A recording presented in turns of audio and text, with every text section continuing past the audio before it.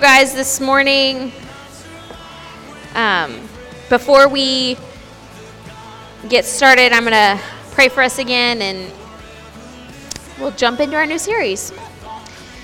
God, I thank you again just for who you are. We just give you this morning. Father, we ask that you would meet us where we are, God. May we be open to learning and growing together as a community. And we give you praise, and here we pray. Amen. Well, this morning we are going to be jumping into our new series called Community. So we are going to be talking about community in the early church, specifically looking at the book of Acts and just how the early church did community from the very beginning.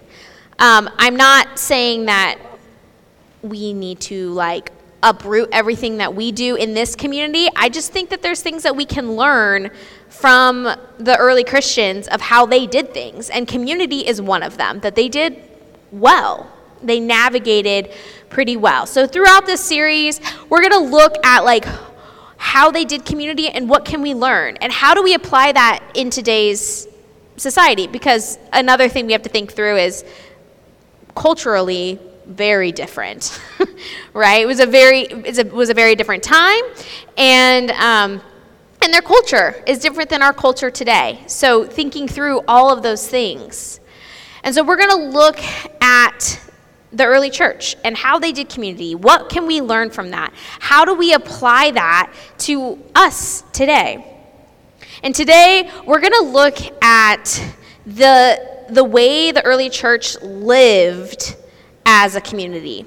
They lived and breathed community. It was what they did.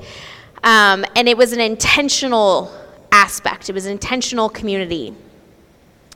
We're gonna look at a passage in the book of Acts. It's probably well known. It's Acts in Acts 2, starting in verse 42. If you have your Bible, you can turn there. You can go on your phone if you want. But I'm going to read it for us. It says, "And they devoted themselves to the apostles' teaching and the fellowship, to the breaking of bread and the prayers. And awe came upon every soul, and many wonders and signs were being done through the apostles. And all who believed were together and had all things in common. And they were selling their possessions and belongings and distributing the proceeds to all as any had need. And day by day, attending the temple together and breaking bread in their homes, they received their food with glad and generous hearts, praising God and having favor with all the people. And the Lord added to their number day by day those who were being saved." So the first thing, I just want to do a disclaimer. I am not saying let's all go sell everything we have, put it in a pile, and do that. Disclaimer, I'm not saying that's what we need to do. Now, there are people that do live that way. There are communities today that have that communal aspect of living, and I think there is some beauty to that. But one of the things that I think that we can glean from this, and one of the things I read, was that it wasn't so much that everybody went and sold all of their possessions. There were moments when some people would choose to sell their land or what they had because there was a need in the church, and it was their way of caring for those in need. And so it might not be us going and giving everything that we have, but it could be time, it could be energy, it could be something else that we are giving to those around us. One of the first things that struck me when I was reading this, and honestly, as I was thinking through the series and preparing, the word community really didn't come about until much later in history. And so instead of community, it says in common. And for them, in common was this idea of belonging equally to several. So they had these things in common, which meant that they shared, they did things. There was not this hierarchy. There wasn't, oh, I have more, or it kind of avoided that classism, the feudalist mindset that was in their society. Only the really wealthy went and got educated and all of those different things. And by them having everything in common, it eliminated, for them, it was what was needed for them to truly live in community with one another.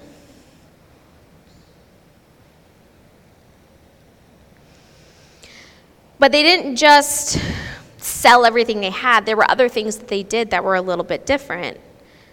They worshiped together. They ate together. And that worshiping wasn't just like a once a week thing. They didn't just like go to the temple on Sunday or on Saturday and worship together in that moment, but they did it throughout the entire week. It was what they did. They did it on a regular basis. And they broke bread. There's something about sitting around a table and eating with one another that's really awesome and is really beautiful. And they saw each other's needs and they relied on one another. I think one of the struggles that we in the American church have today is saying, hey, I need help. Because societally, it's almost weak if we say, I need help. But the thing is as the church, that's what we're called to do. We're called to care for one another, to care for the needy. Well, how can we care for the needy if we don't know the needs? We stay so insulated. We stay so inside of ourselves, and the only things we share are the good and the happy, and I'm not saying that's bad. But you see, the early church, they got in the trenches with one another from the get-go. They were learning how to do this together. They had no idea what they were doing. They were becoming believers. They were leaving traditions that they had known their whole life. Everything was getting flipped on its head, and all they could do was rely on one another.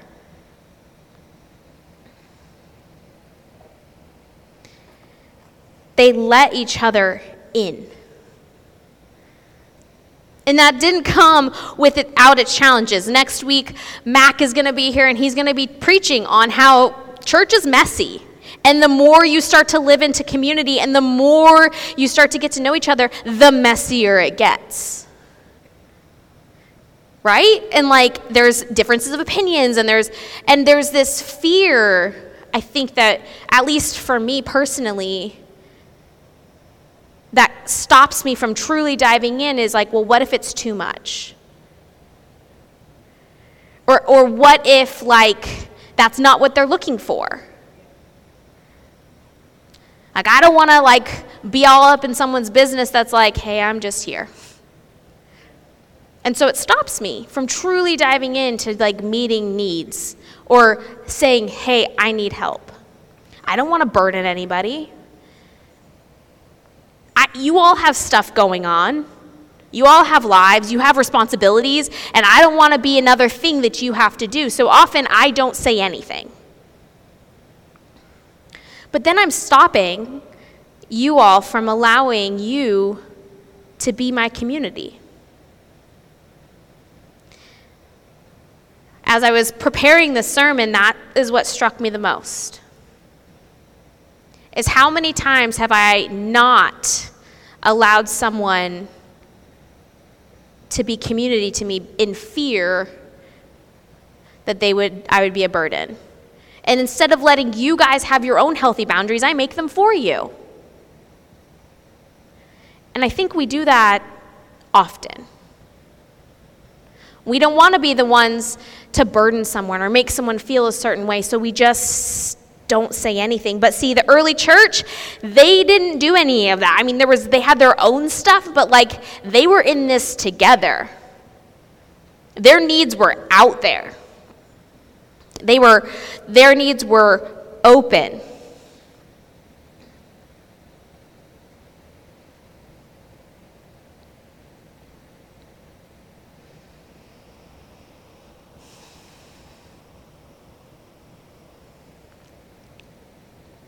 The early church, the group of believers,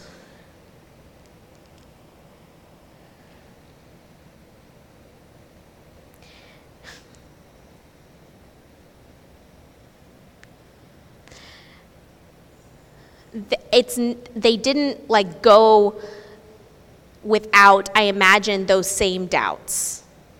I wasn't there, obviously. I'm standing here today. I was not a part of the early church. I don't know what that looked like for them.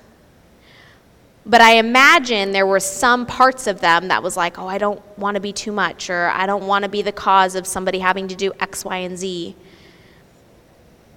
But because they had chosen to live and be and have things in common, there was this freedom to truly rely on one another.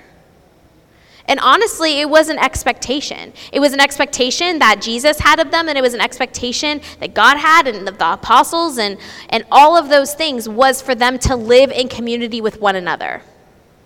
Was for them to rely on one another. Was for them to take care of each other. Culturally, that was also part of their culture. One of the things that we do in this society, in this culture in America, that is very different from a lot of other cultures around the world, is we are very individualistic. We separate ourselves. We deal with our individual family. I grew up in a family who, my grandparents were immigrants. They came from England. So my mother was the first one to be born in the United States and all of that. And so my family, though very small, we grew up very close. We knew everything about each other, and we were in each other's bubble, and we were in each other's space because my grandmother was Italian and French. So the woman, like Italians, they're loud, and they love, family stuff. And so, get everybody together, and you get all of us together, and we're talking over each other, and we're sharing our opinions, and we're doing this, and we're doing that, and we're going back and forth, and I love it so much. And if you go and visit, I've visited my family that lives in Europe, they're, in each other's bubble all the time. They know everything about each other.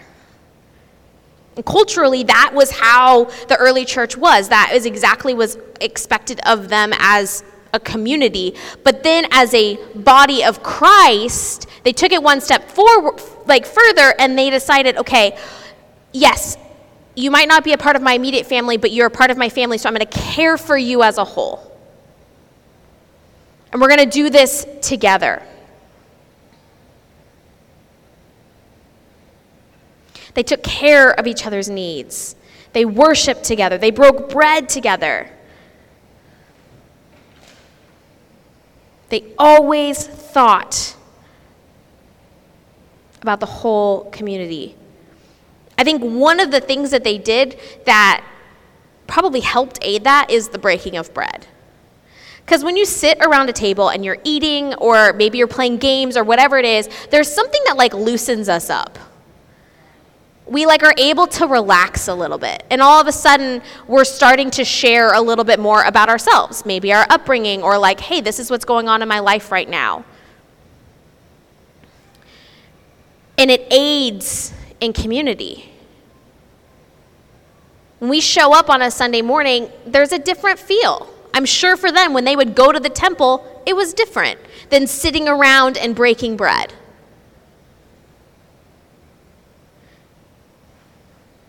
But if all we're doing is coming in on a Sunday morning and expecting that to build community, it's not. We have to start breaking bread together. We have to start growing and getting to know one another and doing groups and living life with each other. Over the past 2 months, as Matt has been on his sabbatical, if there's one thing I've learned about this church is that y'all are really cool. And I really like every single one of you. Not that I didn't before. But over the last couple of weeks, I've had to learn to live in community with every single one of you. And I truly believe I could call on any of you if I needed help, if I had a need. And I'm grateful for that. And I want that for everybody else. I want us to be a church where if there is a need, we don't wait until it's happened, but when we're in the midst of it, we're saying, hey, I need this. The end of June, beginning of July, Oliver was in the hospital. He was admitted for dehydration, but at that time we didn't know what was happening. And so he was in the emergency room, and then he was in the hospital, and my mother went to work and texted all of her prayer chains. She's got like 100 of them. And I was getting all these text messages from people. And at first I was like, I don't want people to know this. Not because I care, but because I don't want to make a big deal. I don't want to bother anybody. I don't want to make a big deal. But I'm realizing, like, that was my community, caring for our family, saying, hey, we're here in this moment. It's really easy for me to talk about it 3 months later or a month later and say, hey, this happened, and the people be like, well, why didn't you say anything? Well, I didn't want to bother anybody. I didn't want to put anything else on your plate. I was so grateful that we had that many people praying for Oliver. I'm grateful that it was dehydration and nothing more. But we didn't know. And I could have missed an opportunity to really let my community be there. But my mother didn't let that happen. Because let's be honest, it wasn't me. What would it look like if we stopped waiting until after we made it through something and we invited people in to the moment? Hey, this is happening right now and it's really hard. Can you just pray for me? Or hey, I'm about to have some surgery. I can't cook. Would you mind bringing me a meal?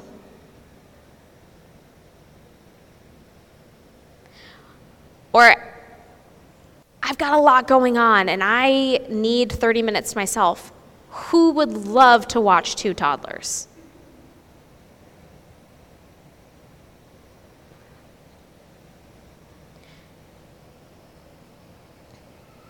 I feel like there would be so much rest in each one of us.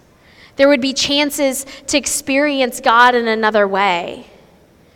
The early church, I think they had this relationship with one another, and it gave them just a tiny glimpse of how God meant us to be. God created us to be in fellowship with one another. He didn't create us to be away, to be apart. He physically created us to live in fellowship, to live in community with each other. Not just on one day for a set amount of time, and maybe we go to lunch after. But like our lives, to do this together. We weren't supposed to do it alone.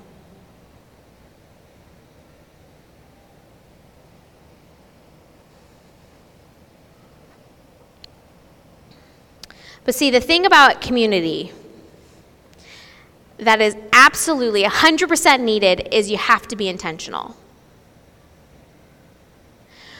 Without some ability, some aspect of being intentional, community does eventually crumble. We could all, each one of us say, yeah, I want community. Yeah, I want community. But if no one puts forth an effort, then community isn't going to happen. Or if only one person is putting forth an effort, then that person is going to burn out, and that eventually won't happen. But see, the early church didn't rely on just one person to be their community or to be the person spearheading their community happening.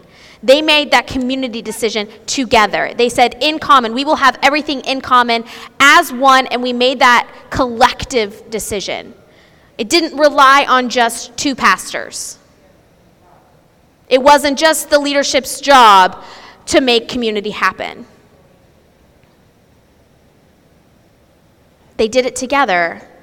And honestly, I think the apostles were more out of it than they were in it. Of course, they were supported and they were helped and all that stuff, but I don't know how much the apostles actually aided in the community that happened in the early church.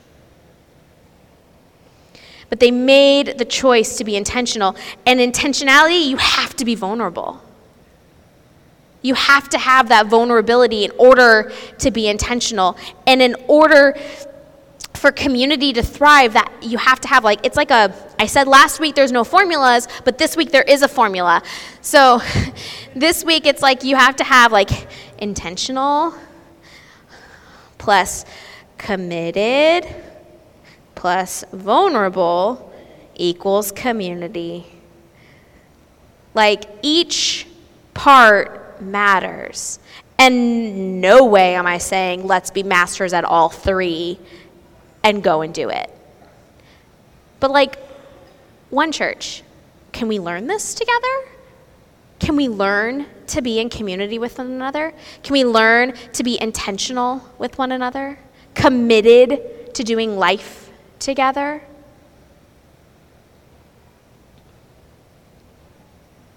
Vulnerable with one another? I'm married to a man who hates small talk. Hates it. And when we first got together, I was fine with small talk, and now I hate it more. I don't know what's happened, but I get up with people and I'm like, so how's your week been? And they're like, good. And I'm like, I have no more questions.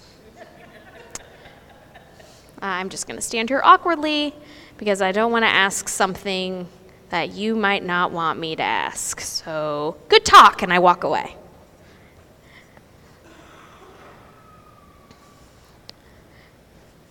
I think there's something to that.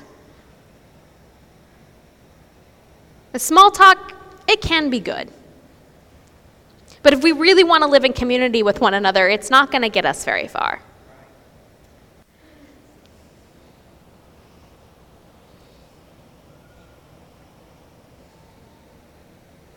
This fall, we are going to kick off groups. We're going to do some groups this fall, so plug, if anybody wants to lead or host a group, come talk to me.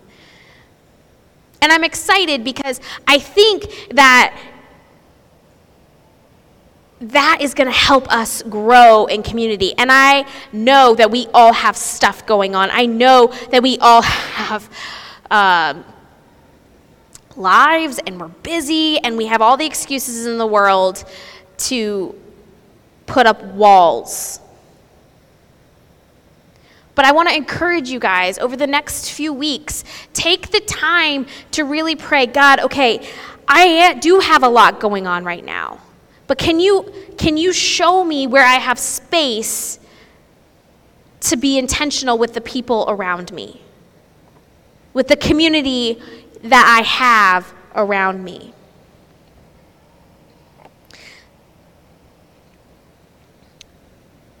There are three things that if you leave here today, I would love for you to remember of what we can learn, and honestly what I've learned over the last week when prepping for this sermon. The first is how to care for one another. Like I said, we tend to keep stuff in. We keep ourselves isolated because it is scary. It's vulnerable. It means we have to lay ourselves, really, and the fear of rejection down and put ourselves out there to say, I have a need. Can someone help me?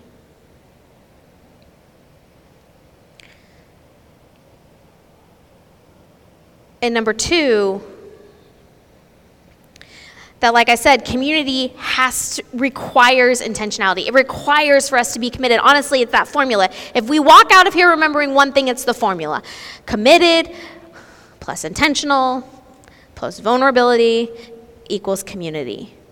Those three things are so important to our community being and able to flourish, and watching as people come in, them hopefully being added to this community because they walk through the door and all of a sudden they're like, wow, they care for one another. They are meeting the needs that are in their community. I walk through that, which, let's be honest, that can be scary. when you walk through the door for the first time. Because it's not what we're used to. But I don't know about you all, but I'm ready for change. But someone has to be willing to start making the changes. Someone has to be willing to have changes start to happen. The early church, they weren't only committed to God, but they were committed to one another. I am fully committed to you guys. 110%.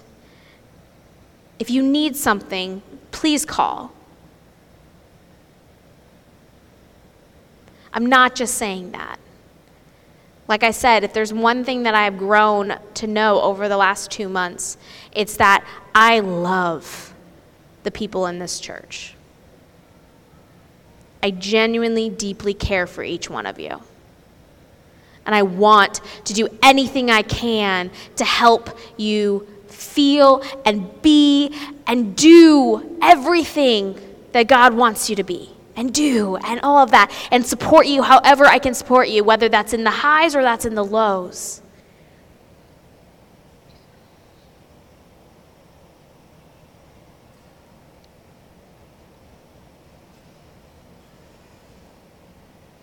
As we get ready to take communion, I want you to think through some questions. What might be holding us back from true community? What might be holding one church back? And then what might be holding you back? What is it that might be stopping you? And maybe there's nothing. And if there's nothing, then hallelujah.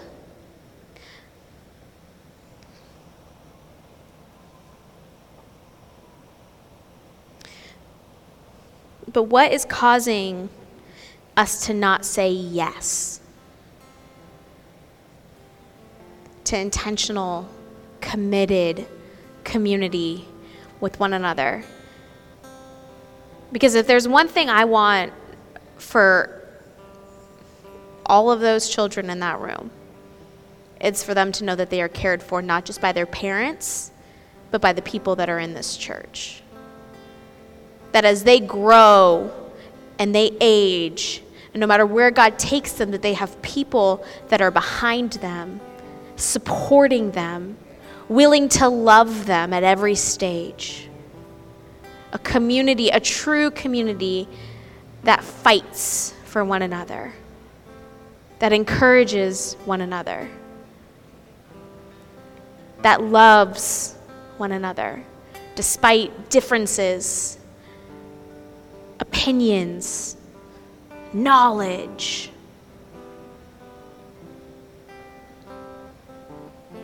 But just true commitment to having everything in common. If you need a communion cup, go ahead and raise your hand, and Wayne will bring you one.